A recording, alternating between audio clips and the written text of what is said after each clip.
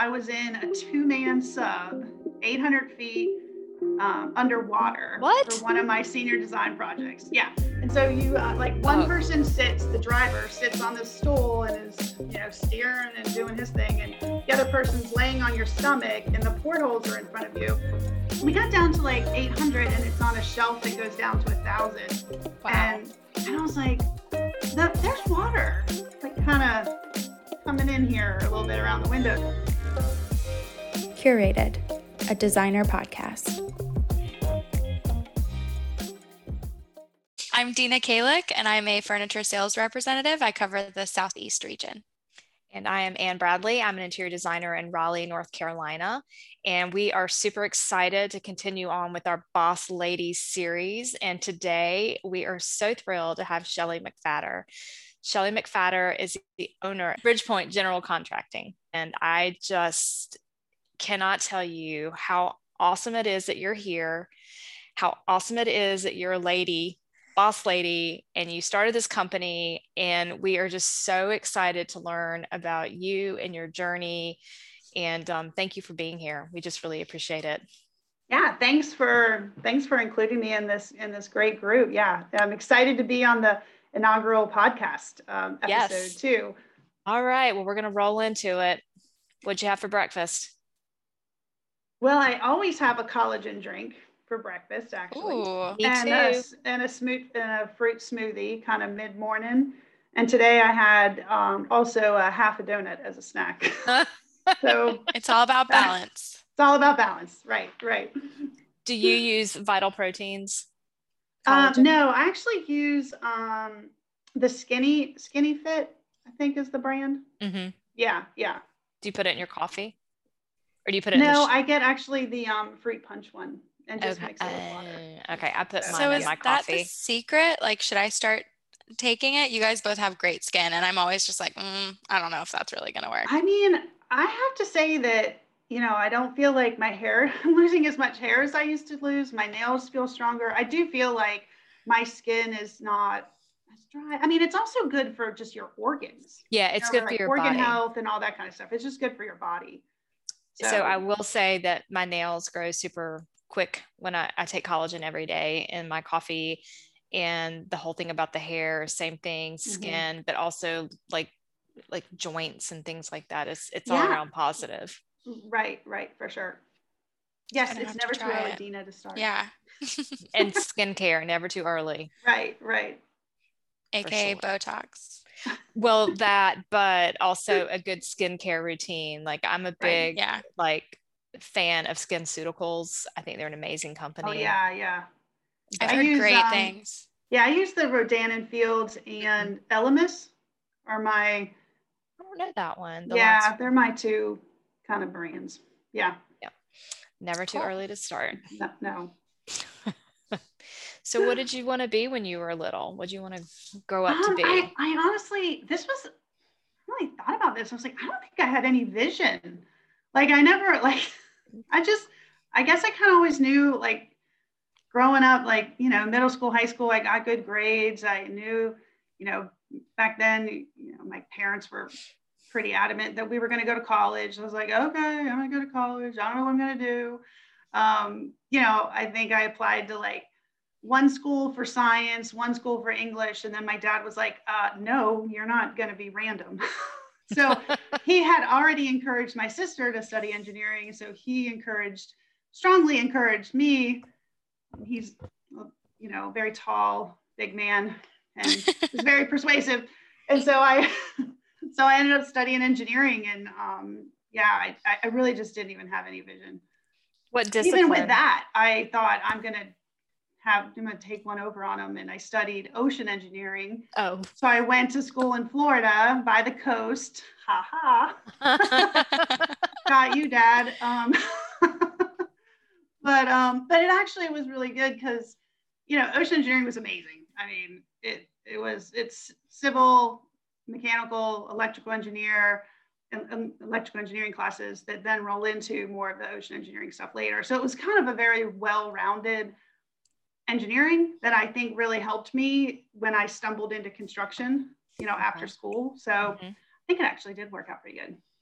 That's awesome. I was reading your interview with Walter Magazine just to learn a little bit about you before the podcast. And I thought it was so funny that one of your high school math teachers told you to never take another math class again. Like, look at you now. Can you? Right. Oh my God. Tell us about that. My junior year of high school, my math teacher said I should never take math again. And I only needed 3 years of math in high school. So I didn't even take math my senior year. And then went on to take, 2 years of various calculus classes. Now, I'm not going to say I got A's, but I passed them. You did good enough. Right. I got passed. Clearly. Right. So funny. Yeah. Okay. So Totally crazy. Heels or flats? Well, I have to say I'm usually a heels person, not like spiky heels, but like, the old chunky heel type of wearer. But through COVID, it's been flats and Vans. I have an assortment of Vans that now I wear regularly.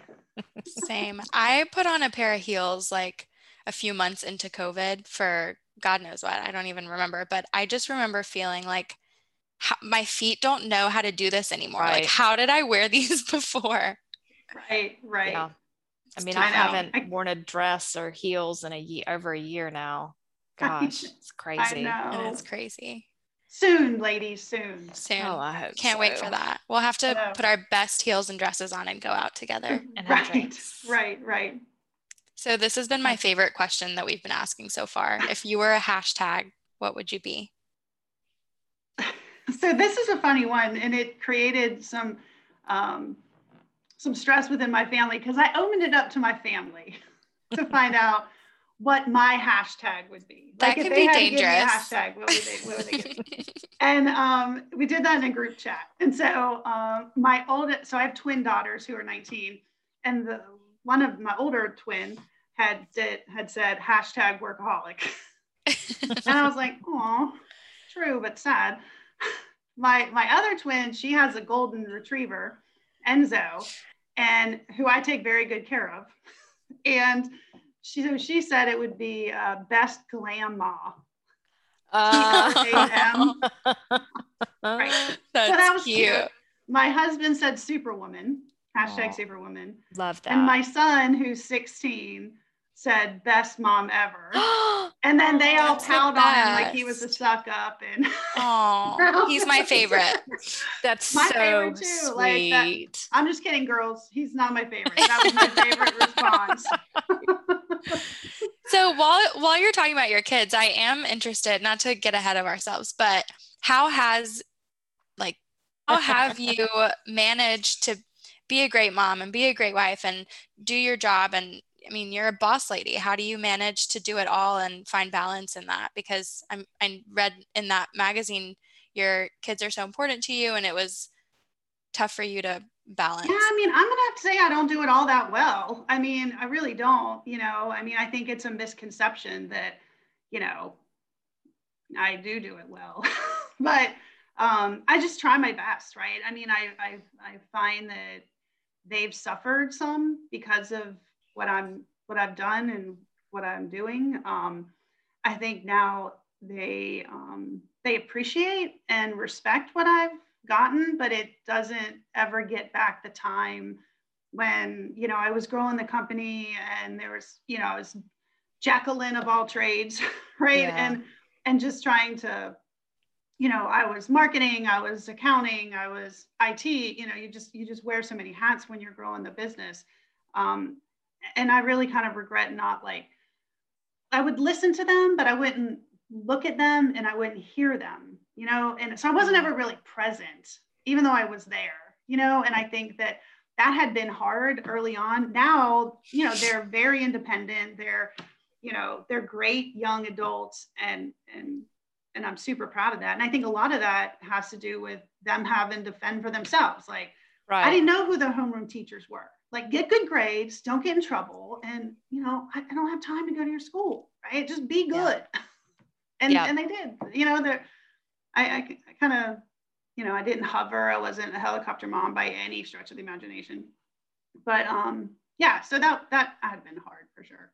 Well, I'm sure they're really proud of you. Yeah, as you are now them. They are.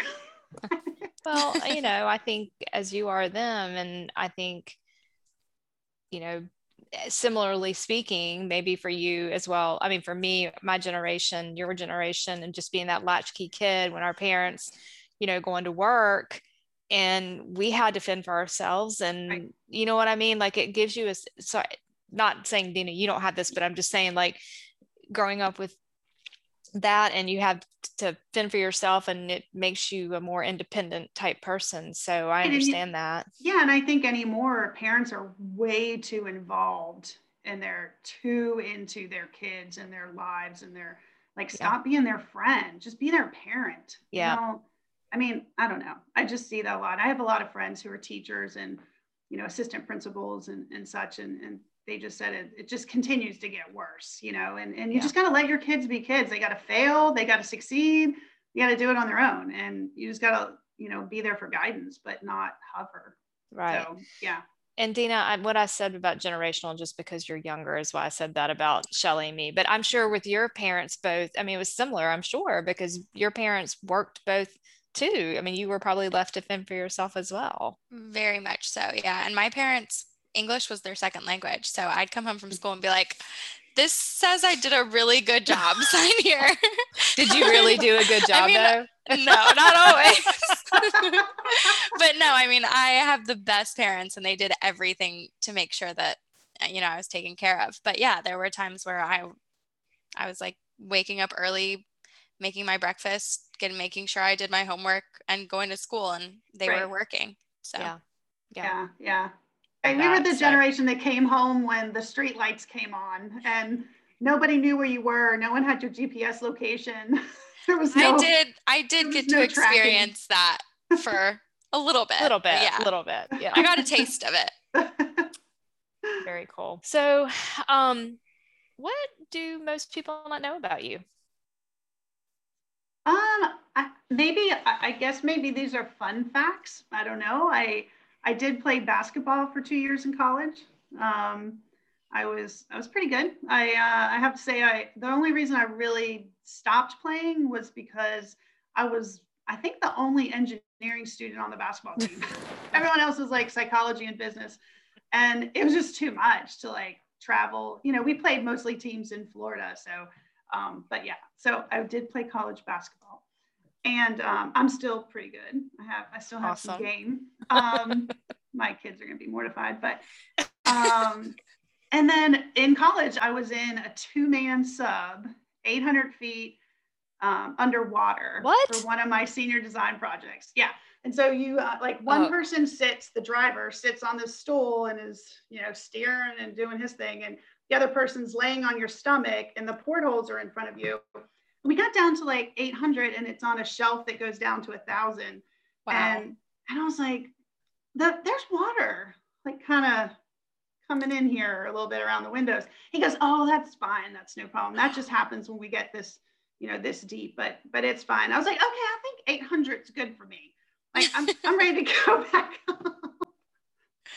Oh my gosh. So, yeah, it was for my senior design project. We built a sampling system that went on this sub. And so it was in the Bahamas. So, you know, it was terrible. We had to fly to the Bahamas to test our senior design project. Well, that part sounds great, but I would have lost my shit being in that submarine with water coming in. Right. I would have felt so claustrophobic.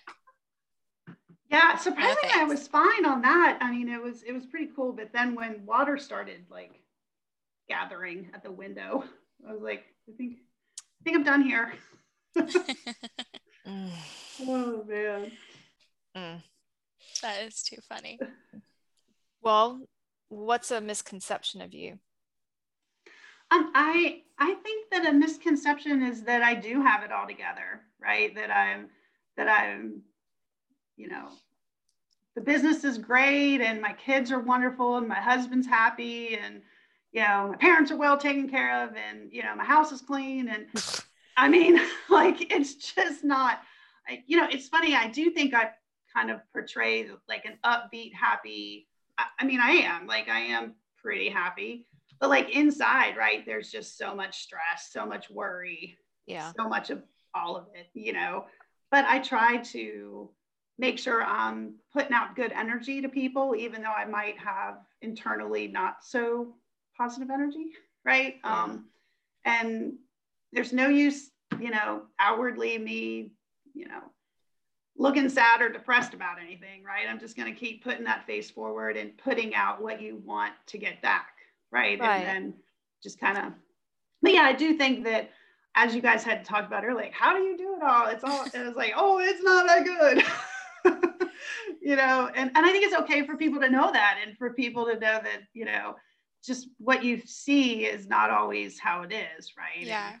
And you're not alone feeling like that probably most people are feeling like that. Yeah. I love what you said about energy, because I've always been such a huge believer in like law of attraction and really like manifesting whatever it is that you want with your thoughts. So even if you don't feel like you have it together, but you're staying positive and projecting positive energy, I think it all kind of just balances out. And yeah, and I mean, I really do feel like my team in the office, they feed off my energy, and if they can tell, like, and I'll get riled up. I mean, I come from a long line of Rossi's, DeRoccos, Berardinellis, a lot of vowels in our endings in our last names, right? And so I can get riled up, and I can get feisty and irritated. But, and there's a time and place for that, right? And I was way more feisty when I was younger. I've kind of mellowed, right, as I've aged, but I can't go out there and just have them feel all that, right? I have to put out positivity, because they're stressed out, or they're busy, and they're having problems on their jobs, or they're working through an issue that they're struggling with. And I just, I can't be that low energy, that bad energy. So I've always worked really hard at that. So I think that's great, Shelley, because I think it attributes to where you are and why, we wanted you to be part of this is, being a great leader. I mean, that would stress out your team so much. So being positive and letting them see that only helps them, like you said. So that's I think a good quality in a leader. So yeah, thank you. Thanks. Yeah, for sure. It's definitely been helpful. I mean, especially when COVID hit and they're all concerned about, how are we going to get through here? What are we going to do? And it's like, we're just going to do what we can do, right? Like, it's going to take it a day, a week, month by month is all we can do, right? And we'll just ebb, flow, bob, weave, right? Like, we're just going to see what happens. Yeah. So, yeah. For sure. So, in honor of International Women's Month, we're obviously very excited to talk to 3 boss ladies. One of our questions, which I think it's been interesting hearing everybody's answers. What does it mean to you to be a woman today? Yeah, this was actually kind of tough. It is. It's a deep one. It's a deep question. It is. And I think, just to me, it's really about setting your own rules, right? And about living your own life. I kind of feel like when we were growing up, like my mom felt like she had a role, right? And the women who didn't follow that particular, maybe they had a part-time job only, or, but they really weren't career women. They were wives, they were mothers. And it was really out of the norm for you to have a different role. And I think today being a woman is all about your own roles. It's okay if you're a stay-at-home mom. It's okay if you run your own company. It's okay for everything in between. And it's so much more widely accepted. It's just been great, because I really did some reflecting on what did it probably mean for my mom to be a woman, right, back then. And it's just kind of shocking how it's changed so much. So I think we have a lot more leeway to do and be anything than, the women before us. So it's pretty exciting time to be a woman, actually. Yeah. I love that. I totally agree. Same. So on that note, do you consider yourself a feminist? Yeah, I've actually never considered myself a feminist, honestly. I actually had to look, this is terrible, right? But I'm just going to admit it. But I really had to look up, like, what actually is a feminist, like, truly? And I mean, I am pro women, but I'm also just pro human, right? I'm just like pro everybody, the most qualified person should get the job, that is also, but it's also not just qualification based, it's personality, it's hard work, it's a well-rounded person, you know, just the most qualified person might not still be the best person if you're thinking just, you know, from a work perspective. But yeah, I don't know. That was a hard one too. Why do you give such hard questions? I guess I'm just not a deep thinker. Well, that was a great answer. That was. I keep referencing that interview, but I love what you said. They asked you something about like being a woman in the industry you're in today. And your response was not belonging at the table. It never crossed my mind. And that's such a strong thing to say. I mean, yes, you're pro women, but you also never really saw yourself being set apart from the others for being a woman. Right. For sure. You know, that was always the hardest question. Because there was like a year or two when that was all the rage. Everyone was having panels on, you know, being a woman in construction and all this. I was like, I can't do another panel, right? Like, I felt bad. I know that people wanted to hear, but it's just like, just you belong, right? You have to believe you belong. You have to know you belong. And if you're at a company that doesn't think you belong, then you shouldn't be at that company. 100% right. I mean, it's them, not you. So, yeah. That's a great answer. No, I love that. Dina, that was so awesome. You brought that up. Yeah, I thought it was a really good response. That was a good article. I said some good things. You did. You did say a lot of great things. And I love that you have that mindset. I mean, yes, you're pro women and you want to support women, but you also don't really buy into that whole, like, we're different. Yeah. You know, you're pro-human. Right. Yeah. I mean, I think that women, especially in construction, offer a lot. We're very good multitaskers. Right. Yep. We're all about relationships and trying to find the win for everyone. I think not all women, like, let's not stereotype everyone, but I think a majority of women really are trying to come up with the best solution, not the one that's most right for me and my company or most right for the client or most right, but it's everyone's in it together. Everyone's a stakeholder.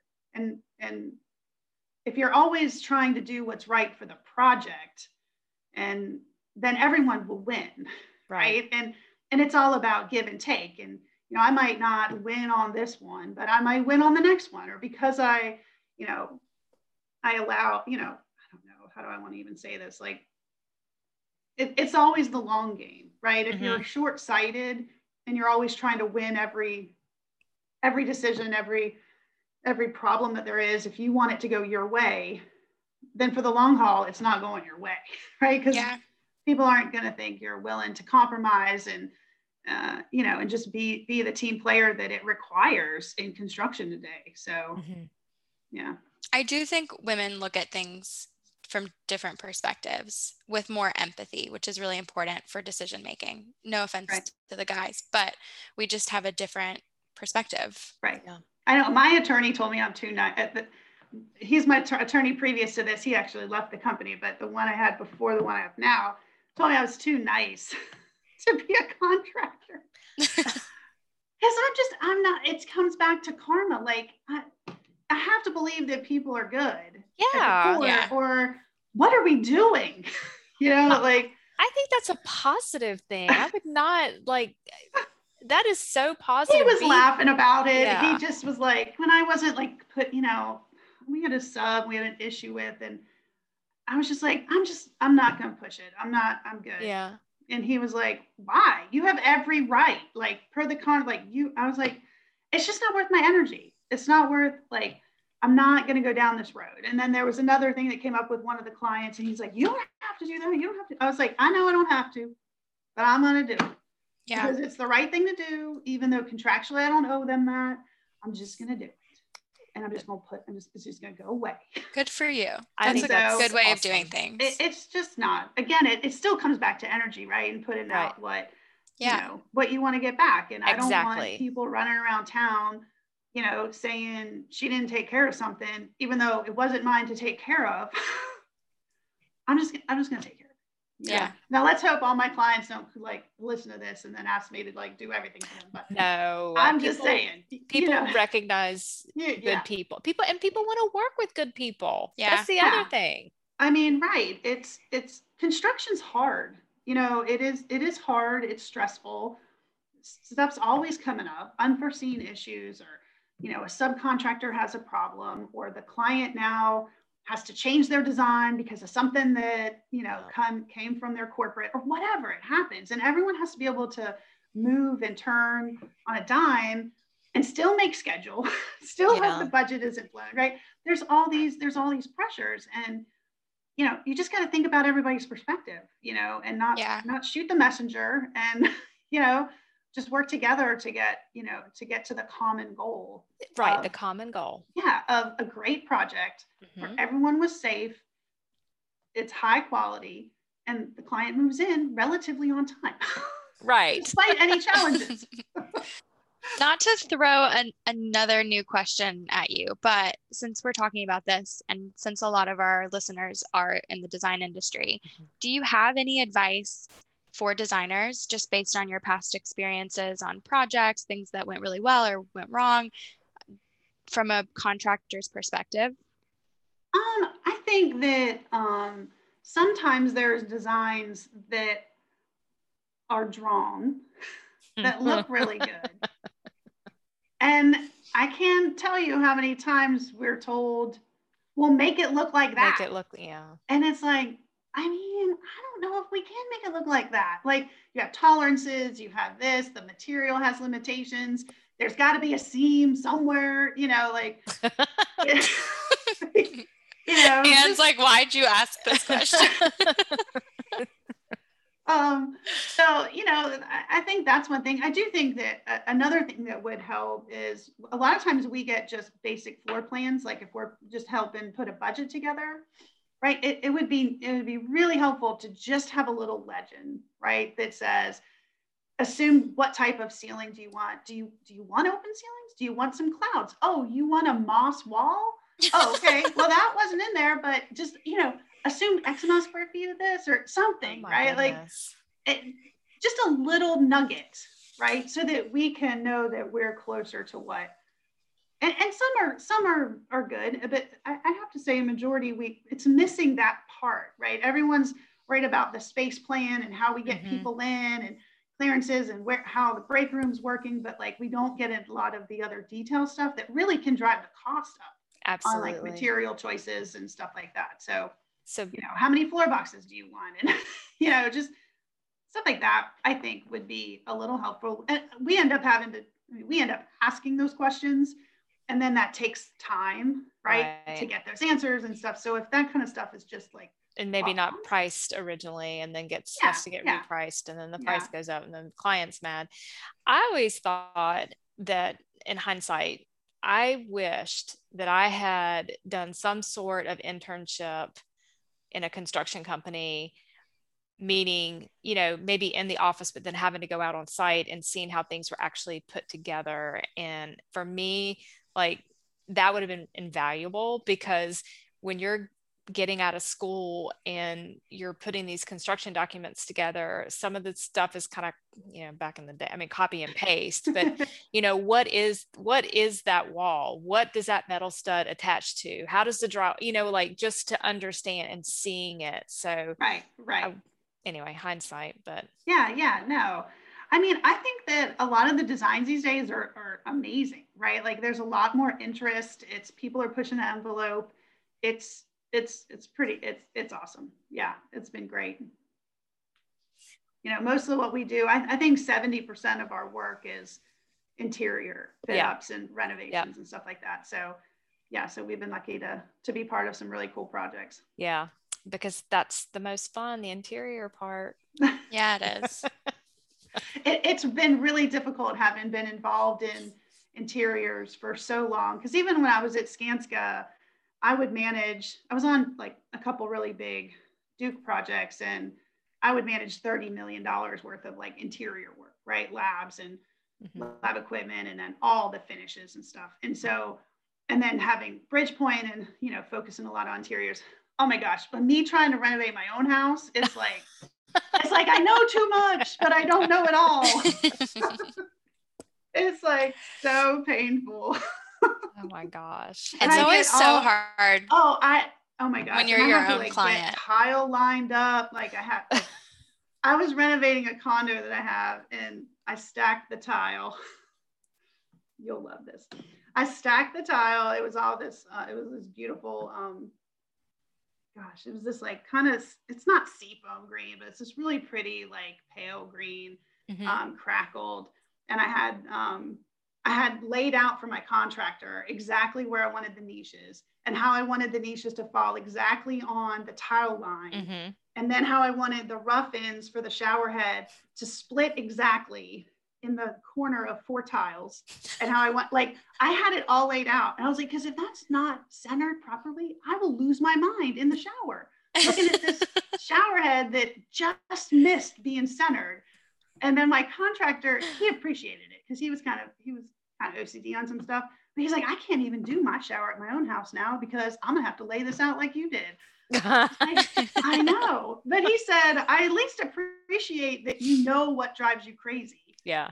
Because so many people don't know, and then it gets installed, and then they're like, can you change that? Why did you do it that way? Yeah.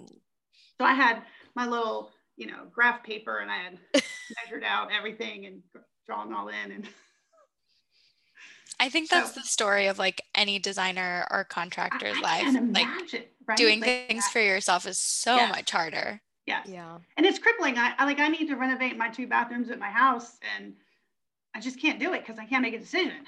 Because I want it to be so cool that I just am crippled by it. Yeah. And there's lots of things out there for sure. Yeah. Right.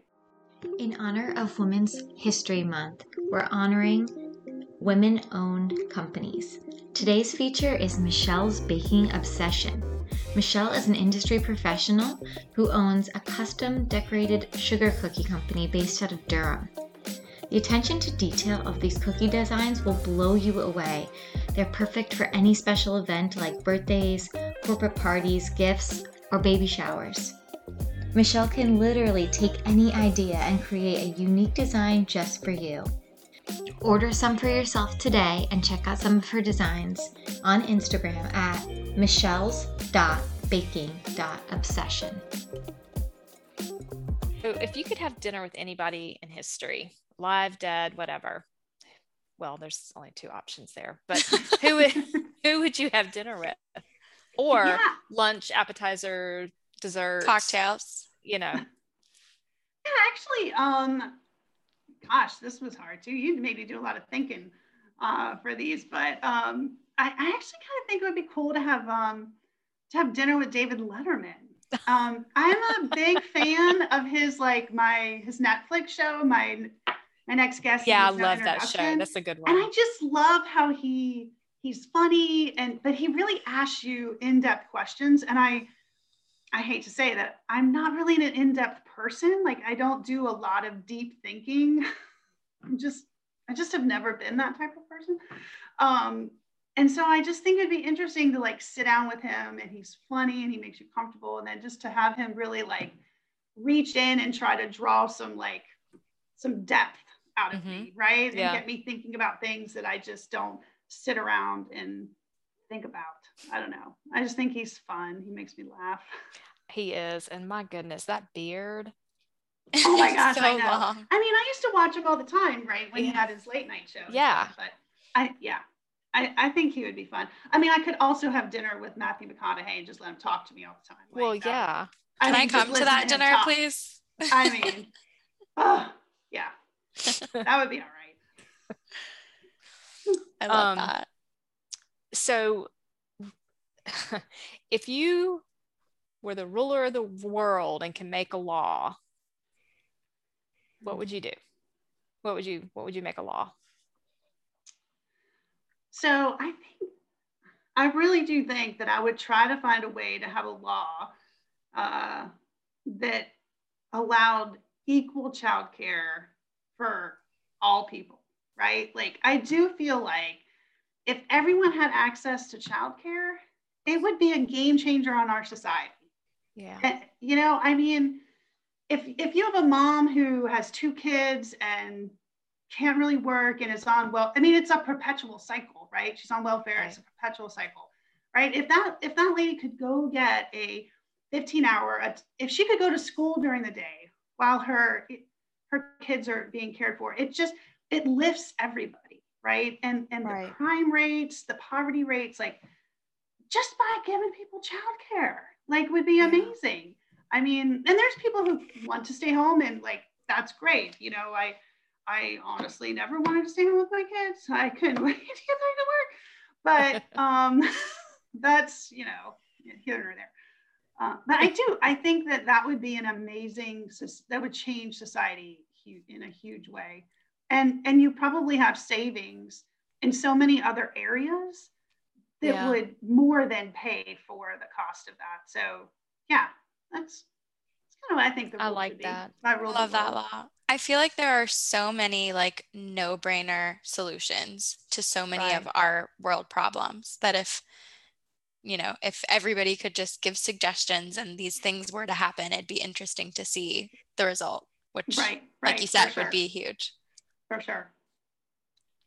One of the things that we talked about in our first podcast was just the what COVID is doing to our industry in regard to women and how many women we're going to lose because of some of that very thing, the childcare aspect of it. And, you know, I know COVID's, you know, is what it is, but just, you know, how many women we're going to lose. And it's awful.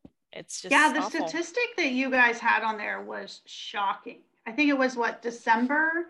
There was that 100% of the lost jobs were women, and I think it was like was it 156,000 or something like that? 150,000 job loss, all women in December. Yeah. Thanks, Annie. Yeah, that's quite shocking and upsetting. I mean, because how long is it going to take them to get back in the workforce? Right. Because they're going to have lost. Yeah, it's yeah. Awful. I mean, I'm hoping that employers, you know, find ways to, you know, do some flexible, you know, options. But I mean, maybe a lot of it is just more, not necessarily people who can work remotely, right? Potentially, you know, because there's a lot of people still work. I mean, I know a lot of people who are working and logging their kids on to online school, you know, and stuff. And that's tough, right? And I think a lot of employers have had to be patient and willing to work with that. But I mean, there's plenty of jobs that you can't work. Right, remote, exactly. You know, and so that's really tough. So as an employer, do you feel like your company is becoming a little bit more flexible with people being able to work from home for the positions that are more like for sure. I actually listened to a panel discussion that T-Crew had, I guess it was like this summer, and it actually was pretty enlightening. There was a woman speaking on there that was talking about the notion of there is no work-life balance, right? That you really need to get to, it's really work-life integration, right? And I wish I would have had this advice and this knowledge, you know, 10 years ago, but you know, that it's okay if you have to leave a meeting because your kid's school is calling, then go take that call. You know, don't feel guilty about it. Don't ignore it. Don't, you know, if your kid calls you, you know, they're burning up your phone, go answer it. Let them know that they are important and that you can stop what you're doing during the day to take time for family. You got to go to a doctor's appointment. You got to do, you know, take them and do this. But it also has to be on the backside that if you're at dinner with your family and work calls and something comes up, you have to be okay going and taking the call. And as long as you're doing it during the day, making time for your family, it's okay to make time for work at night and, you know, to let your kids know, hey, I did miss 2 hours of work today. Right. So I could make sure I had lunch at your school, or I did this, but tonight I'm going to have to spend a little bit of time making up that work. And that's a conversation. You say that enough to your kids and they're not going to be feeling so bad that you're a working parent, right? Because you're integrating everything instead of trying to balance it, you know? Yeah. So I don't know. It just, the term was quite striking. So I've really, you know, I've talked to my team, especially the women who are more the predominant, you know, childcare givers, you know, but even some of my guys, I mean, Josh has had to stay home because his daycare has,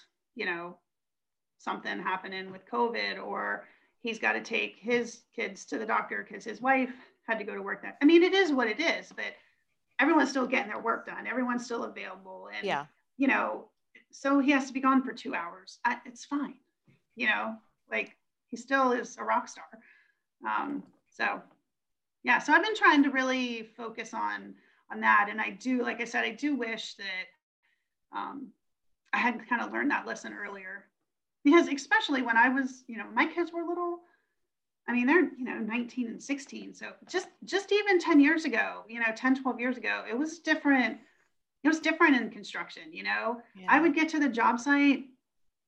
Oh my gosh. I would get to the job site after taking 3 kids to daycare, right? Dropping them off at 7 a.m. Like that door opens and I'm like, here's my kids, later, peace out. Booking it from Wake Forest to Durham to get to a job site, you know, it might take me 45 minutes to get there. You know, I'm exhausted. I feel like I need a vodka martini, right? I'm just like I'm frazzled. And then I have like a superintendent who's like, oh, nice of you to show up. And I was like, my gosh. Oh my God. Know what I've been through this morning? You couldn't handle my life. Right? Like, I'm 100% sure he could not. Yeah. You know, and then when they realize, like, and I say, let me tell you what I did and what time I woke up today, right? And then they're like, ooh, yikes, okay.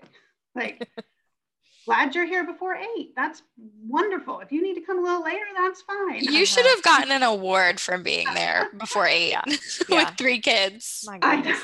I know. Hashtag I know. Superwoman for sure. Right? No, I know. It was a lot, and people just didn't understand that much back then.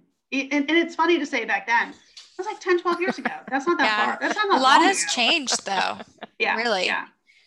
Yeah, for sure. And I think a lot of it has to do with women working their way into management across so many sectors, right? Yeah. And it really has been changing the dynamic of what's acceptable. And I think men are more open to it too, right? I mean, they have wives who work, and they need that working wife to have the life that they have, and, you know, and all that. So I think men are coming up much more aware and sensitive to it as well, which is great. So, you know, I mean, they have daughters, they see their daughters struggling, right? Yeah. It's trying to do it all. And so I think it just creates just the awareness that just wasn't there. Yeah. And it just takes time, right? And I think it's only going to keep getting better.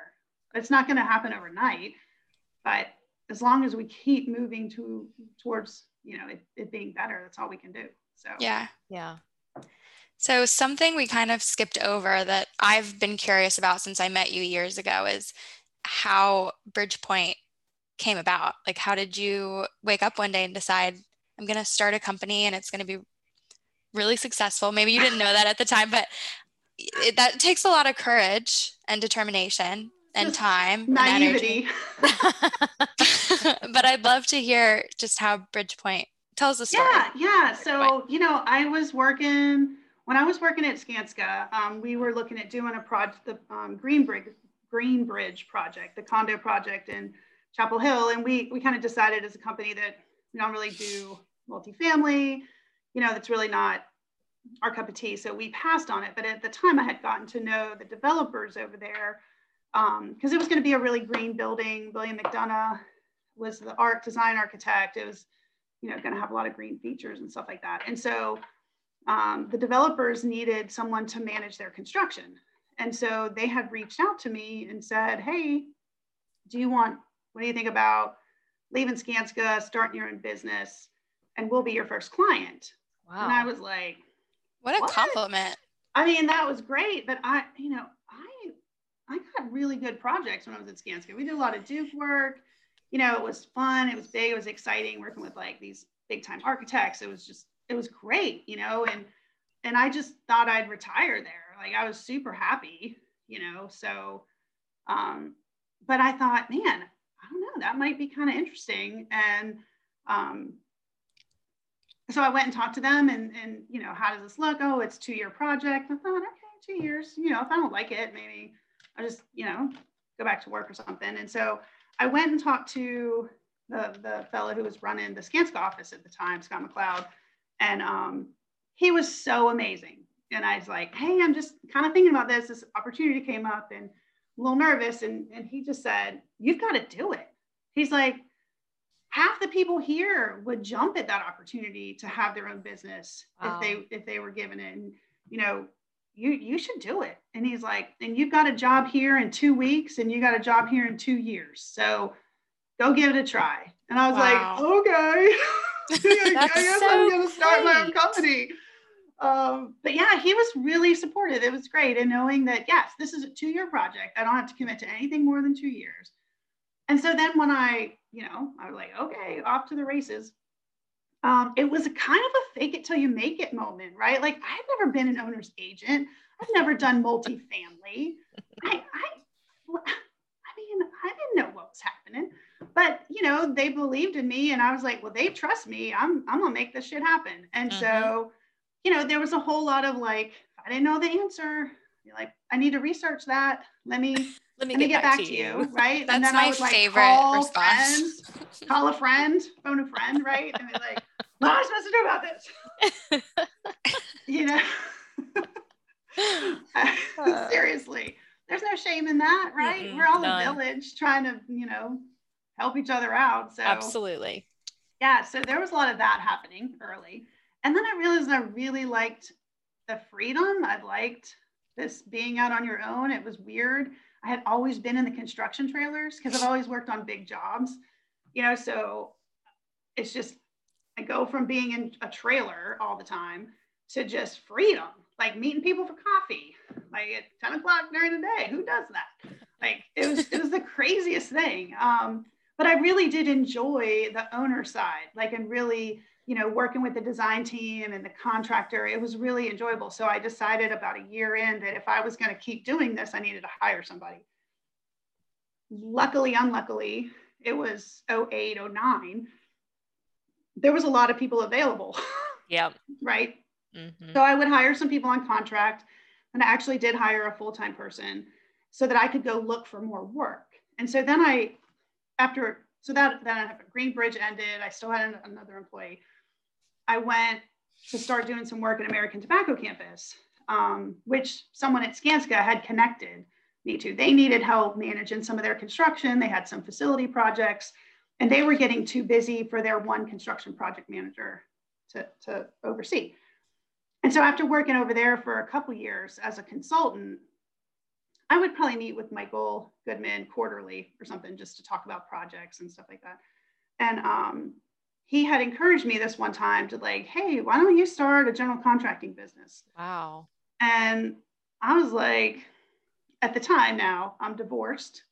I have 3 kids, no savings. And I mean, I'm doing okay, right? But like, I don't have much to my name. And so he was like, you should start a general contracting company. Like people like you know a lot of people, you do good work, you know, you should do that. And I was like, you're crazy. I can't do that. And he says to me, and we've talked about this. So he said to me, with great risk comes great reward. And I said, that's easy for a Goodman to say. That's and he was like, what? And I was like, that's crazy. Like, I appreciate that you think I should do this, but I just don't see it in the cards. So 3 months go by, we meet again. He asked me again, like, seriously, Shelly, I'm telling you, why don't you just start a general contracting business? We have some work here. We'll give you some small jobs to get you started and, you know, see where it goes. You know a lot of people, you do great at this. And I was like, okay, well, maybe I should. Like, he really believes in me, right? He really thinks I should do this. I mean, I'm already out here on my own. Like, I can manage. That's what I used to do, right? I used to manage a lot of interior work and stuff. So within a few months of that meeting, I kind of started Bridgepoint General Contracting and had a couple people hired up kind of working on it. And yeah, we went, you know, it's just kind of off to the races after that. I really kind of focused on, I wanted to do my own work, right? I used to have people call me to be like their partner on projects, on big jobs, right? And I was just like, I don't want a partner. I want to do, it was really important to me to do my own work and have my own body of work and not just partner with someone and grow my business by partnering. There is absolutely 100% nothing wrong with that strategy. It's just not the strategy that I wanted. I think right. I felt like I had a lot to prove, right? Being a woman, starting a general contracting business. And I didn't want to be on anyone else's coattails. I wanted my name on the fence. Mm-hmm. I wanted my name in the window. Yep. You know, I didn't want to be with somebody, you know, so Good for you. that was how I did it. And if that meant I wasn't getting all these big jobs, or it took me a little longer to grow, that was okay with me, because it was my deal, you know? Right. So yeah. And so it was crazy. And now we, you know, gosh, that was in 13 when we actually started doing work. I think we did $800,000 like our first year. Right. And before COVID, we were on track to do 30 million for, wow, you know, 2020. We finished, you know, we didn't finish at 30, but we still had a really good year, kept everybody employed. Nobody had salary cuts, and we were able to give bonuses out. So we had a good year. So that's amazing. Yeah. And we're growing now. Like I hired a business development manager, and he started about 3 weeks ago. We're hiring 2 to 3 more superintendents, you know, so it's been good. Yeah. I love that. That's the best story. Yeah. And thank goodness for Michael Goodman. And what an endorsement. I mean, seriously, that's I awesome. know. I've actually had a lot of men, you know, I mean, Scott McCloud pushing me out, right? Yeah. Michael Goodman getting me started. I mean, I've had quite a few other male figures in various aspects of commercial real estate really be on my side, right? It's been great. Yeah, that's for sure. Awesome. Well, I think the power of somebody believing in you and just what that does to somebody's confidence and helps you believe in yourself, right. It's huge. For sure. Yeah, no doubt. I mean, yeah, it was kind of surreal, right? And I've always said that you have to be, everything's scary, right? Starting a business is scary. Taking the next step is scary. Like it is scary, but that doesn't mean you shouldn't do it. Right. It just means you should think about it, right? Kind of calculate, like, okay, what's the worst that could happen? Yeah. Right. But if you're terrified, you shouldn't do it, right? Because clearly, you know, that's a little too far over the edge for your comfort zone, right? You still, right. I always just think, you know, all these steps have been scary, you know, but it hasn't felt like they've been, you know, unsurmountable or anything that I couldn't do, you know? So, yeah. Well, I'm so glad that he pushed you to believe in yourself. And I'm so glad you took the risk, because look at you now. You're a boss lady. Definitely. That's crazy. You know, it's been so weird. I know there's a lot of questions where people, you know, just ask, what's it like being, and I really think for me, being a woman in construction, I just didn't know any different. And I say that because I grew up in Western Pennsylvania. There was no construction in the 70s and 80s. Someone might renovate a bathroom or enclose a porch, but there wasn't much happening. And so I didn't know that women weren't in construction because I didn't see construction. Yeah. You know? And so when I came up here and happened into my first construction job, and I was like, yeah, it was like the only woman in our trailer. It was the big EPA campus project. Mm-hmm. And I was the only woman in operations in we had an 8-wide trailer with GSA, EPA, Gilbane, and Jacobs. And then the contractor had an 8-wide trailer.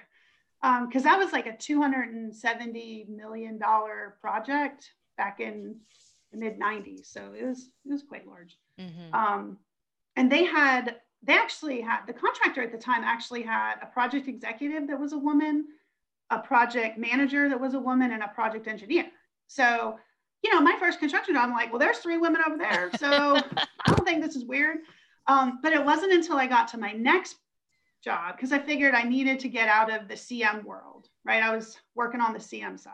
Mm-hmm. And I needed to know what it was like to be a general contractor, to actually run subs and to do all this stuff. And so I went over to this other company for really no pay increase, just because I was making pretty good money, actually. I just felt like I needed to get in to be a general contractor and really learn that. And when I went over to that company, I was the very first woman in their company history who was in operations. So, wow. it was kind of weird. I think like to be like, wait, what? Like I just came from a job. There was 3 women. There were 3 women over there. This is super rare. So one of the vice president over there was the one who I had met, who brought me over. My senior PM I had heard was saying a lot of things about me in the office while I was out at the construction trailer. That I wasn't doing a good job, that things were falling behind and all this kind of stuff. So I called a meeting, right? I said, I need a review. I need to see how I'm doing because I'm hearing some rumblings. Of course, the senior project manager said, everything was great, complete turnaround. And I said, okay, well, because I'm just hearing, like I have a friend in the office and he's kind of let me know that some things are being said. And, by the way, it's now been 6 months. I feel like I'm doing a great job. I'd like to get a raise considered, and they were like, oh, we have this matrix. You're at like the top of the matrix. We can't really give you a raise until you get a promotion. And that's, I don't know, a couple years away. And I was like, but, I came over here for no money. Like, I feel like I really need something. And the senior project manager or the vice president who brought me over said to me, I don't know if he said this because he knew me or if he thought it was okay, but obviously he thought it was okay. He says to me, well, the easiest way for you to get a raise is to spend less. And I was like, spend less? He was like, yeah, personally, like you just need to curb your shopping and curb what you're doing and you would get a raise. That's an easy way to get a raise. God. And did he just say that? Like, what is he talking about? I thought you meant like save money on these projects so No, that the company has more. Personally, I needed to spend less. Would he have ever said that to a man? No, Absolutely not. I mean, it's like, I'm not your daughter. Like, you're not That's my the father. thing. You're not my dad. That kind of advice.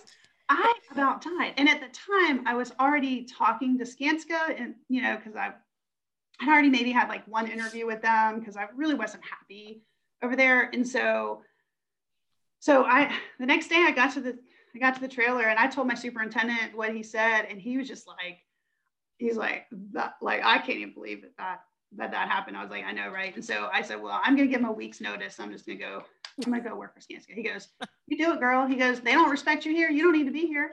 I was like, for sure. And so I faxed them back when we faxed, right? I faxed them my letter of resignation, gave them a 1 week notice, and they were like, oh, you don't want to burn bridges. I was like, this is a bridge that I'm okay burning. Yeah. And within I didn't even think I worked a whole week. Within like 3 or 4 days, I was done. And I never looked back, and it's never come back to bite me.